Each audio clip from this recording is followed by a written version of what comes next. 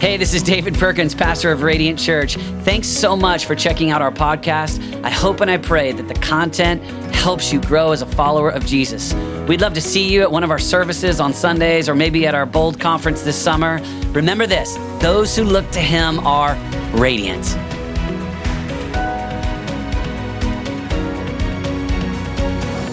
Thanks for being here. It's a great day. Happy to be here. Come on, middle of the summer. Let's do this. Hey, we're in a series in Acts called For the City, and the vision for the series is to help our eyes get off of us and get onto others. And the temptation in the middle of the season is to look at my money, my concerns, my fears, my pain. And I think one of the best things that we can do this summer is get our eyes on Jesus and get our eyes on others. And so we've decided to take a season looking at some of the themes in Acts. And so we started off and we talked about the power of God in week 1. And then we went into unity in week 2. And that was fun. We talked about us as a church being unified. And we talked about boldness. Then we talked about being witnesses last week. And then today I want to talk about obedience. Everybody say obedience. And so if you've got your Bibles, let's go Acts chapter 9. Our theme verse for this series has been Acts 1:8. which has really been tying it together, which is you will receive power when the Holy Spirit comes on you, and you will be my witnesses in Jerusalem and in all Judea and Samaria and to the ends of the earth.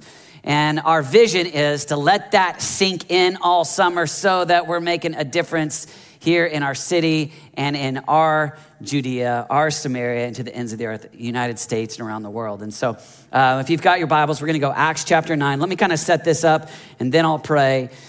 But I love in Acts chapter 9, the famous story about Saul who becomes Paul. It's the great story of conversion. It's the great story of the person who was going the wrong direction, and then Jesus appears to him, and all of a sudden he turns around and becomes one of the great heroes in the Word of God, one of the people that embodies so many characteristics. He's the one that teaches us about justification and sanctification and the return of Jesus. He's the one that goes on 3 missionary journeys. He's the one that helps us understand so much with big encounters.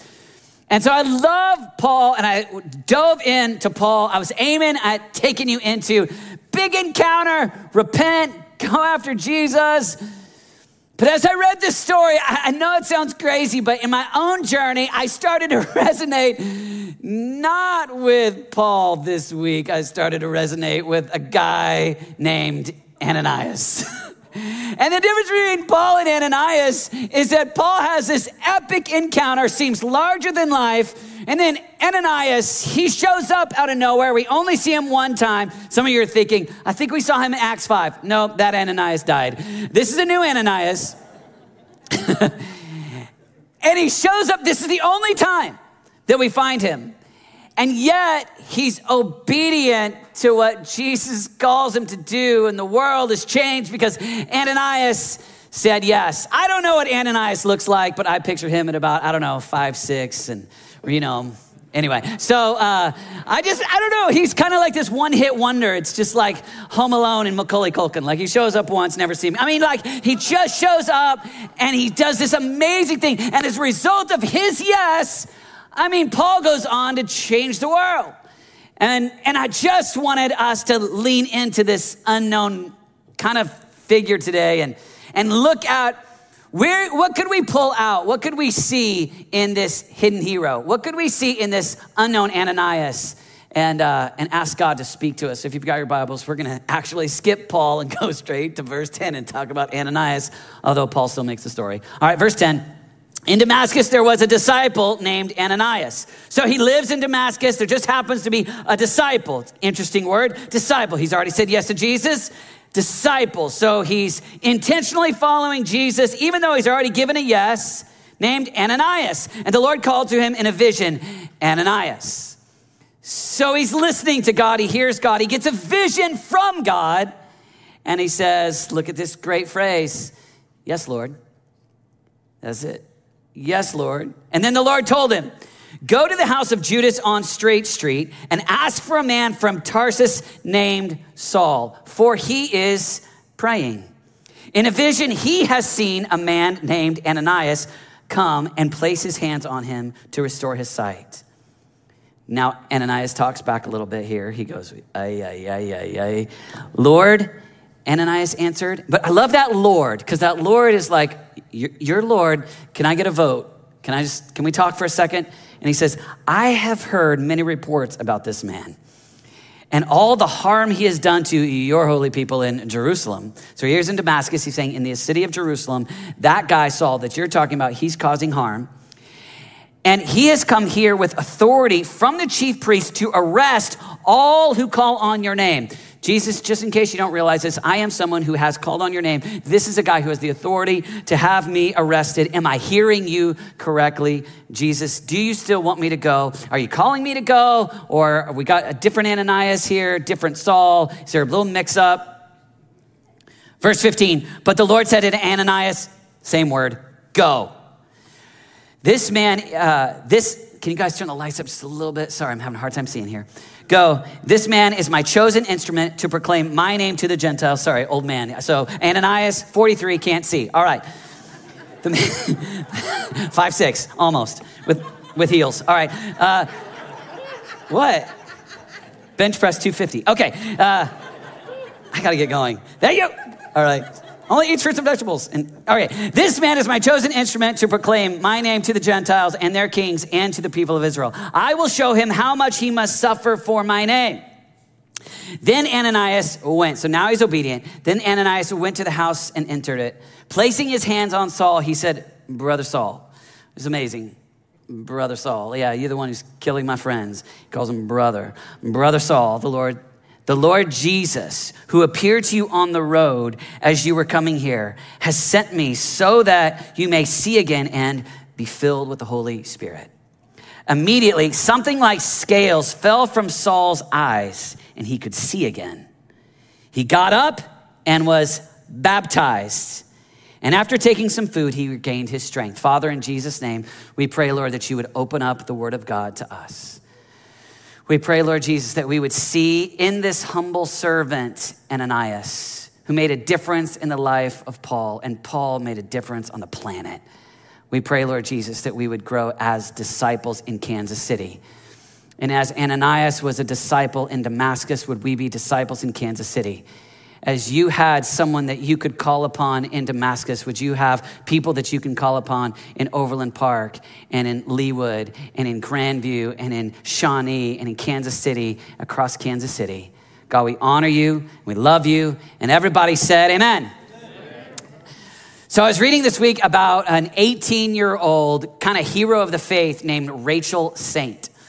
Rachel Saint was the older sister of kind of a famous missionary named Nate Saint. And Rachel Saint had felt God called her to go and reach people in foreign missions in the early 1900s. And Rachel Saint had this lady come to her and say, I want to take you on a big trip to Europe. And she came from a very poor family, 7 siblings. And so she goes with this lady on a ship to Europe, and she's wined and dined, taken care of, experienced upper class life like she had never experienced. And on the way back from Europe to America, this lady says to her, I don't have any of my own children, but I have a big estate and a big fortune. And I would like a comrade, a friend, to travel the world with me in my older years. And if you'll be that person, Rachel, then I will give you all that I have. You'll inherit all of my wealth. And Rachel Saint suddenly had a dilemma. And to this lady's surprise, Rachel didn't give a quick answer. And she said, I'll have to pray about it. And the lady responded and said, okay, but I'd like to know before we get back to the United States. And on the last day, as they were approaching the United States, Rachel went up early in the morning and she went on the deck of the ship. And on the deck of the ship, she could see the shore in the distance. And she just said, Lord, what do you want me to do? And she had a vision, much like we read here. And in the vision, she saw a people group that hadn't heard the gospel, and she didn't know where it was, but she knew that Jesus was calling her to be this missionary. And so she went to this lady after falling on her knees on the ship deck and saying, yes, Lord, I'll go wherever you want me. And she declined the wealth and the life of comfort. And she gave her life and she moved down to Ecuador. And in Ecuador, she began to intentionally learn the language and try to reach people that had never heard the gospel, but they were famous for being violent, throwing spears. And she felt God had called her to go to one of the most violent people groups. And so Rachel Saint spent all of her life living in Ecuador, making a difference among these people. And she died at age 80. And in 1994, she was buried in Ecuador with those people because she spent her life reaching these people. And she never experienced the wealth, but she did experience people coming to faith. She did experience on the other side of her yes, on the deck of the ship, far more delight than the wealth of the world. And I was just thinking about how challenging it would be to make that yes in your life. Like, think about the challenge to have that life of comfort or that life of, physically challenging, even though spiritually rewarding. And yet she said yes. It's intriguing because I think about in my own life how easy it is for me to say yes at salvation. Jesus, I'll give you everything. And then stop listening to his voice for future yeses. Like, in other words, she had already said yes to Jesus before she was 18. She had already given her life to Jesus. And yet Jesus began to give her this vision and she had to do this second big yes. And I was reading about Ananias and I was thinking about this yes, Lord, that comes out in Acts chapter 9. Because this is a big yes. So he's listening, he's a disciple, and Jesus comes to him. He's already said yes to Jesus. Ananias, he's already a disciple, and Jesus shows up, and he's listening, and he gives him this yes. And on the other side of Ananias's yes was Saul, who's praying, and he receives the ministry necessary in order to go fulfill his calling. And I was just thinking about you and I and our temptation to say yes once, maybe twice.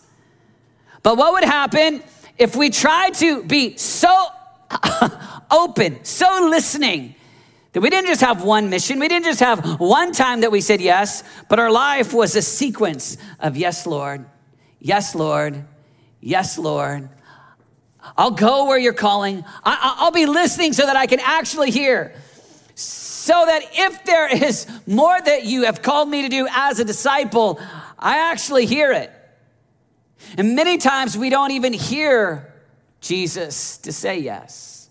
We've got so much on our mind and we've got so much flooding our heart, attention, that we're not even familiar enough to his voice. We're not even close enough to even catch the command, catch that Ananias. But the same way that Jesus says Ananias today, he'll say your first name to get your attention. Same thing we read about Samuel.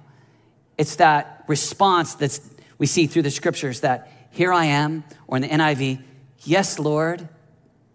That open, willing, I'm listening, my heart is open, and I'm already surrendered. I am a disciple. I have decided to follow Jesus, so I'm waiting, and I'm ready for the next mission.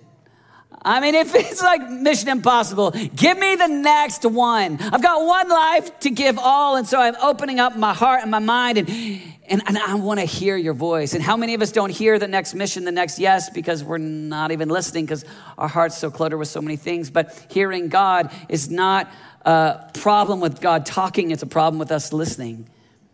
And God is speaking, and Jesus wants you to hear him. And the way that you become familiar to his voice is if you just be with him. When we're with him much, we can hear him much. When we're with him much, then we can recognize his voice. We can recognize that he speaks to us. My temptation is to believe, surely he's speaking to somebody other than me. Surely God is talking, but he just doesn't talk to me. And it's easy to kind of start to think, oh, God, you've got something for somebody else, but you don't have anything for me. But I want to invite you just to think about Jesus. and he wants to speak to you. And on the other side of your yes, the other side of you saying, yes, Lord, there's actually someone like a Paul who's praying, who needs your yes, and their calling, destiny is impacted by your yes. I was just thinking about who are the people that their yes impacted your life. Like if you were to think about the people that went out of their way, listened to God, and then did something that was out of their comfort zone in order to help you walk in your destiny, walk in your calling. When I was 16, there was a extremely old man that was a friend of mine. He was 23, and I thought he was so old, at 16. And he wrote me this letter. I got it, paper mail. I'll explain what that is later, but in the mail. And honestly, it was about 3 pages. I'm 16 years old, braces, mullet, what's up, high school. And I got this letter, and I don't remember the full contents of what, I remember there's Bible verses, I remember it was encouraging, but I remember that my name on the envelope, he didn't write my first and last name. He just wrote, Zealous David. And I remember just being 16 and going, yeah. I looked it up. What does that mean? Zealous, But I just remember, I remember it marking me. I remember, and I was just thinking how cool, because I know what it did in me. I know the deposit. I just remember, when I got it, and it gave me ideas. So I was like, oh, this is who I'm zealous. This is, Jesus. I want to give my zeal for God. Yeah, and I started to connect with it. When I was in college, I was in my senior year, and my grandfather, who was about 80, was coming to the end of his life, and he was so weak that he couldn't write letters, but he would send tapes. And so I'm mentioning a means of communication that some of you don't know what it is, but I received a tape in my senior year of college from my grandfather, and on the tape, he was a preacher, and he told me stories about, I remember he talked about, his height, which was encouraging. But B, he talked about his being a pastor and serving people and loving people. And I just remember driving in my 1991 red Ford Mustang around Oklahoma City, listening to a cassette, hearing, and it putting courage and strength and vision. And I remember as I was kind of making life choices that year about what I was going to do with my life, just the strength. And on the other side of his yes, instead of just watching TV in his late 80s, he went ahead and was trying to think of who he could invest in. And it was probably not that comfortable. And sometimes when I read Paul stepping on the scene and Paul seems larger than life, and Paul's so eloquent, and Paul writes so well, and Paul's so intelligent, and Paul did so much, and Paul had Jesus appear to him. In Acts 26, Paul describes that moment in Acts 9 where that Jesus appeared to him brighter than the sun, and that he literally was filled with bright lights, so bright light, audible voice, brighter than the sun. I was just thinking about how Paul has his life radically impacted and changed by a guy who just says yes to leave his house, go to Judas's house on Straight Street, and just minister. And I was just thinking about us in the middle of COVID-19. I was just thinking about the temptation to just kind of like endure it, think about me, how am I going to survive? What would it look like for us to just be so open that maybe it doesn't necessarily feel like we have big open visions where Jesus appears to us brighter than the sun. Maybe we don't have audible voices, but what we do have is just a yes. Yes, Lord, your servant. I'm listening. I'm a disciple. I want to hear. Let me hear what you have to say to me. I'm open. And what would happen if we increased our expectation that God would speak to us? Sometimes we think, he only speaks to the Sauls.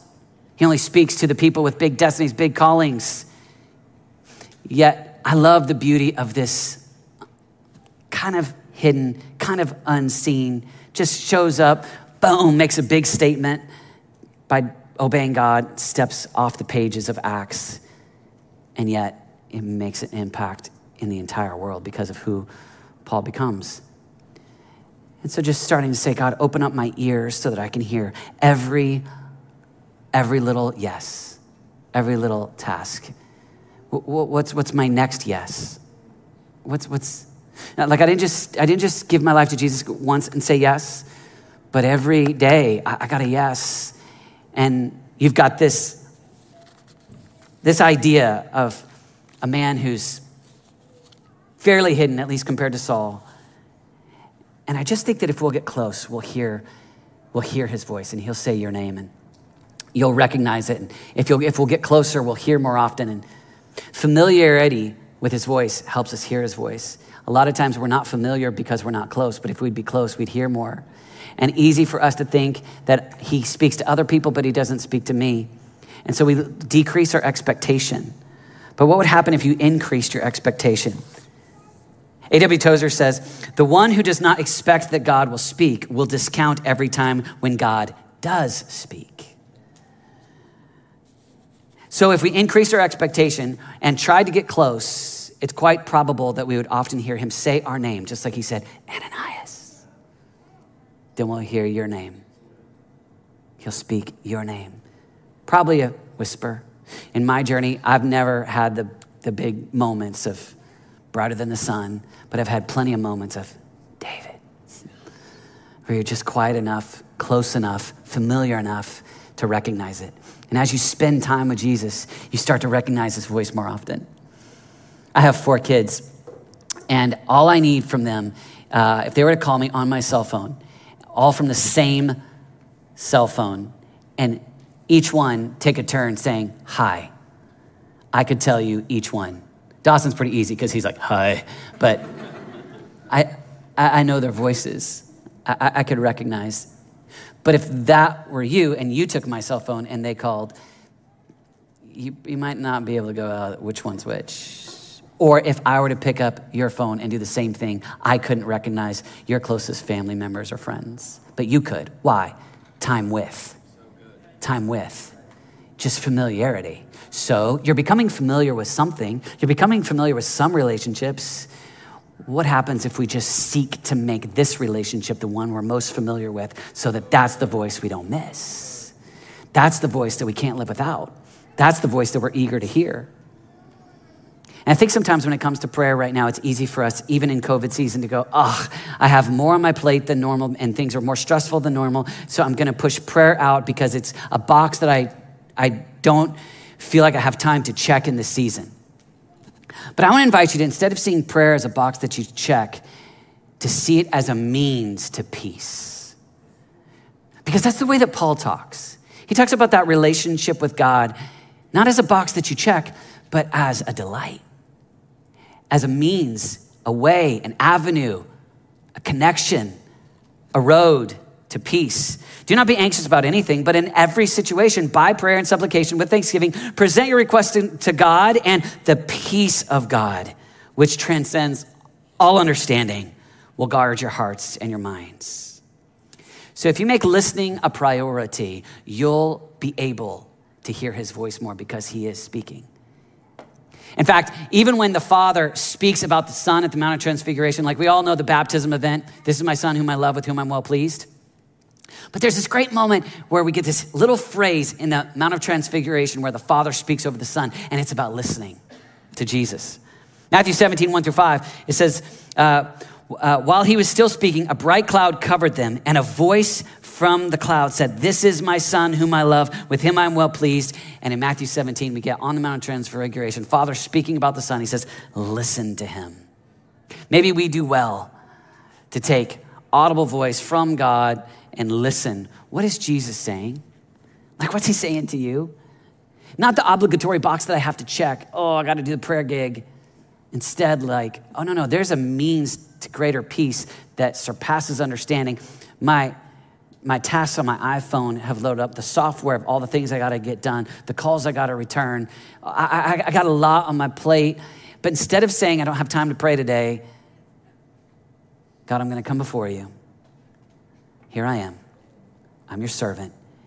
and you start to hear him speak. I just want that hunger to grow in us. A couple more verses. David says it this way in Psalm 28. Don't turn a deaf ear when I call you, God. If all I get from you is deafening silence, I'd be better off in the black hole. Message version.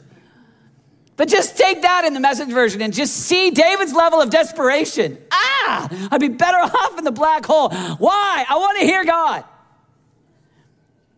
Proverbs 3 says in the Message this way, trust God from the bottom of your heart. Don't try to figure out everything on your own. We can just stop right there because that's what we all try to do. Listen for God's voice in everything you do. Everywhere you go, he's the one who will keep you on track. So here's Ananias. He's listening and he just gets Ananias. And you'll get, put your name right there. It says your name. And then this is to me, it's the funny part. Because then he gets a difficult command from Jesus. So first he gets a call from Jesus, then he gets this command from Jesus. And this command is challenging. And almost every time that Jesus tells you something to do, it's almost always challenging. Like very rarely does he say, hey, David, live it up. Life's easy. Don't forgive your enemies. Chill out. You can slander that guy and waste your money, eating more burgers. Usually when I hear his voice, it's about forgiving somebody who's hurt me. It's about taking a risk that's another risk. It's usually, it's often a command that's pulling me out of my comfort zone, not putting me into a comfort zone. And that's what happens here with Ananias, because he looks at him and he tells him to go to Saul. And look at Ananias' response. Ananias kind of does the, Jesus, are you sure? Like, can we just talk about this for a minute? Ananias talks back to him for a second here and he goes, and by the way, I read Bible commentators that were like saying, this is Ananias' unbelief. I don't believe that. I don't read that. I see Ananias as a friend that is not like lacking in faith right here. I think he's just like, this is a potential martyr command from Christ. I just want to make sure I got this right. Make sure I'm hearing this correctly because this is a death sentence, right? So he says, Lord, Ananias answered, I have heard many reports about the man and all the harm he has done to your holy people in Jerusalem. And he has come here with authority from the chief priest to arrest all who call on your name. He's just going, this could be violent. I could get arrested. And I just think he's like, did I hear you right? And what's funny is you don't get like a sweet kind of pep talk, like, go get him, tiger. You can do it. You just get Jesus saying, go. You get Ananias saying, did I hear you right? And Jesus says the same thing, go. You're like, all right. And that's often how he talks. Okay, just do what I say, right? Just like parents, we're like, I haven't changed. Just obey. Yeah, and then just go. I said what I said. Do what I said. And just go. And so Ananias then steps out and he goes and he faces what certainly would be, for him, a step of faith of risking his life. At minimum, risking going to prison, being arrested. And this is often the way it is for us when we say yes. So we're listening, and then we're given a task, a yes. And, often that yes is so uncomfortable, but the people whose lives are transformed on the other side of your yes. So Paul's ministry was impacted by Ananias' ministry, but it required Ananias' lack of comfort. It required Ananias saying, okay. Jim Cymbala is the pastor of Brooklyn Tabernacle, and he tells a story about on an Easter Sunday after he finished the last sermon, he went and he sat on the stage, and a man who was homeless began walking toward him. And he tells the story about his disappointment that he just wanted to go home, and this homeless man began to walk toward him and how he just felt like, I'm too tired, I don't want this. And the man walked up to him, and Cymbala reached in his pocket to try to pull out money because he, in Brooklyn, often has homeless people asking for money. And so he reached in his pocket to see if he had any cash, and he found a few dollars, reached it out, went to hand it to the man. And the man looked at him and said, I'm not here for your money. I don't want your money. I do want the Jesus you were talking about today. And so Simbala tells the story of reaching out and hugging this man who smelled so badly, who had lived in his car for 6 years and had all the smells of not showering or bathing in a long time.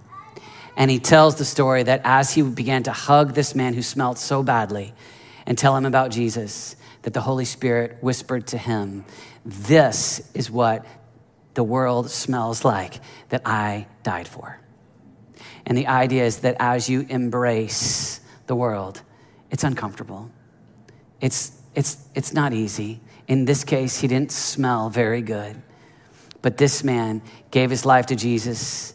He'd been living in his car, missing 6 teeth, and over time began a discipleship process, began saying yes, and then ended up becoming a pastor on Jim Simbala's staff. Became a man that just needed Jim to go out of his comfort zone and give, here's my next yes. Our lives as disciples are not one yes. It's yes, Lord. Yes, Lord. Yes, Lord. Yes, Lord. Yes, I obey. Yes, I obey. Yes, I obey. And there's somebody that receives ministry on the other side of your yes. There's somebody that whether it's the first time they've heard the gospel or just a time that they experience encouragement and life like never before, on the other side of your yes. And so this story about Rachel Saint is that she didn't just go alone, but she began to mobilize people. And her younger brother, who was a pilot, Nate Saint, began to be a part of the work down in Ecuador. And they began to drop goods for these people that had never heard the gospel. And guys like Jim Elliot, who had been at Wheaton, influential, people that had trained to be missionaries, began a long process of intentionally trying to reach this people group so that they could come to know Jesus. And it's one of the most famous missionary stories because when Jim Elliot and Nate Saint and these men flew a plane, landed with the goal of connecting with these people for the first time after they'd dropped gifts, and they thought that they had given enough that the people would receive them. They speared them and killed them. And I was just thinking about if you're the wives of these 4 men at that point. Like, just imagine with me, you've given your life to Jesus and you said, yes, I'll follow. And then you say, I'll leave the comforts of the United States and I'll move to Ecuador and I'll take the gospel. That's a big yes. So they gave another yes. With the vision of the people in the tribe to be saved, be the beneficiaries of the ministry. But then, not only that, but then your husband is killed, martyred. They have young children. Now you're a widow, young kids. Surely that's the point where you go, I'm out of here. I'm going back to the States. Jesus, you didn't come through for me. I can't give another yes. I've given you more yeses than I'm willing. I don't have another yes in me. But these ladies did the opposite. These ladies figured out that this tribe wouldn't see ladies as a threat. And so they went, and just like their husbands, they approached the tribe. And then they went and they lived among them with their children. And then they began leading this tribe to Jesus, and they finished the work that their husbands started. That's a big yes. And so Rachel's yes led to more young men's yeses and wives' yeses, here's the reality. Your yes doesn't just impact you. Right? man, your yes, it can just spark more yeses. So you're a disciple, so you're saying yes. But then other people get a revelation of Jesus, and other people go, yeah, he really is worth it. And just like that moment, we're on the other side of Ananias' yes. Yes, Lord. He goes, and Paul has scales from his eyes, fall from his eyes. He can see again. He's baptized, and ministry takes place on the other side of Ananias' obedience. Yes, Lord, I can hear. I'll obey. And there's kingdom fruit on the other side, over and over and over again. And I was just thinking about the reality of Ananias baptizing Paul, or being there. In the text, you're not quite sure if he was just there or if he actually did it, but he's there. He's part of it. I was just thinking about like how cool that is. It wasn't Peter, Acts chapter 2. Wasn't John, head on the chest, close to Jesus. He's on the island of Patmos somewhere, eventually. It's an unknown short guy that shows up out of nowhere that gets to baptize Paul. Just a hidden hero, just gives a yes. So last Sunday, we did baptisms, right? And so the way we do baptisms here is we have people that when I get in the tank with them, and then we have a pastor that gets in the tank, and then we invite someone else who's impacted their life to just get in with them. So often it's Dylan who's making a difference with our teenagers. Sometimes it's a parent if it's a child. Sometimes it's been a friend who helped lead that person to Christ. But I was just thinking about that idea of Ananias getting to be there and baptize Saul, becomes Paul. I was thinking about last week. I just want to place an idea in your brain. What if when Jesus says, like, to go into the world and make disciples of all nations, baptize them? What if you saw yourself as like, hey, I got a vision to get in that tank with one of these pastors, with somebody that's on the other side of my yes. We'd love to have you. Just act. I mean, it'd be kind of cool. Like, I'd never thought about that, but I heard about 2 years ago, I heard Francis Chan say that. He was like, Jesus told us to go in the world and make disciples and baptize them. How many people have you baptized? And I thought, yeah. What if we all had like a vision where we baptize some people? That's awesome. What would happen if you just got in the tank like, yeah, I got a vision. And right now they just seem like way out there. It's just so far. But a series of yeses. You say yes. My guess is that we'll see him come into the kingdom. Will you bow your heads with me and let's just pray for a great harvest in our city?